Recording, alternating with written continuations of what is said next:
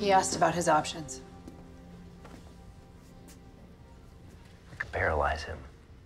A woman just became quadriplegic on our table. That was out of our control. Exactly. There are no guarantees. Our patient has to come first. I am putting him first. This is what he wants. This is what you want because you've still got something to prove. Do I need to find someone else to do this with me? Because I will. Amelia, I'm saying it's been a rough night. I'm saying your sister just treated you like a teenager and questioned your surgical skills. I can't care what they think. You think you don't care?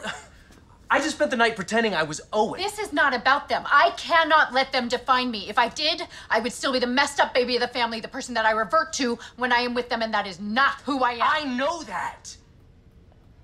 I'm asking if you know that. I'm asking if you're okay. I'm asking if you are sure you're not doing this surgery to prove something to people who clearly have no understanding of you at all.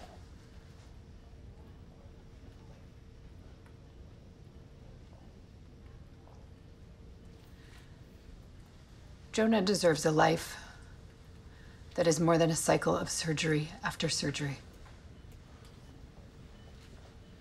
It's what he wants, and I know I can do it. Okay.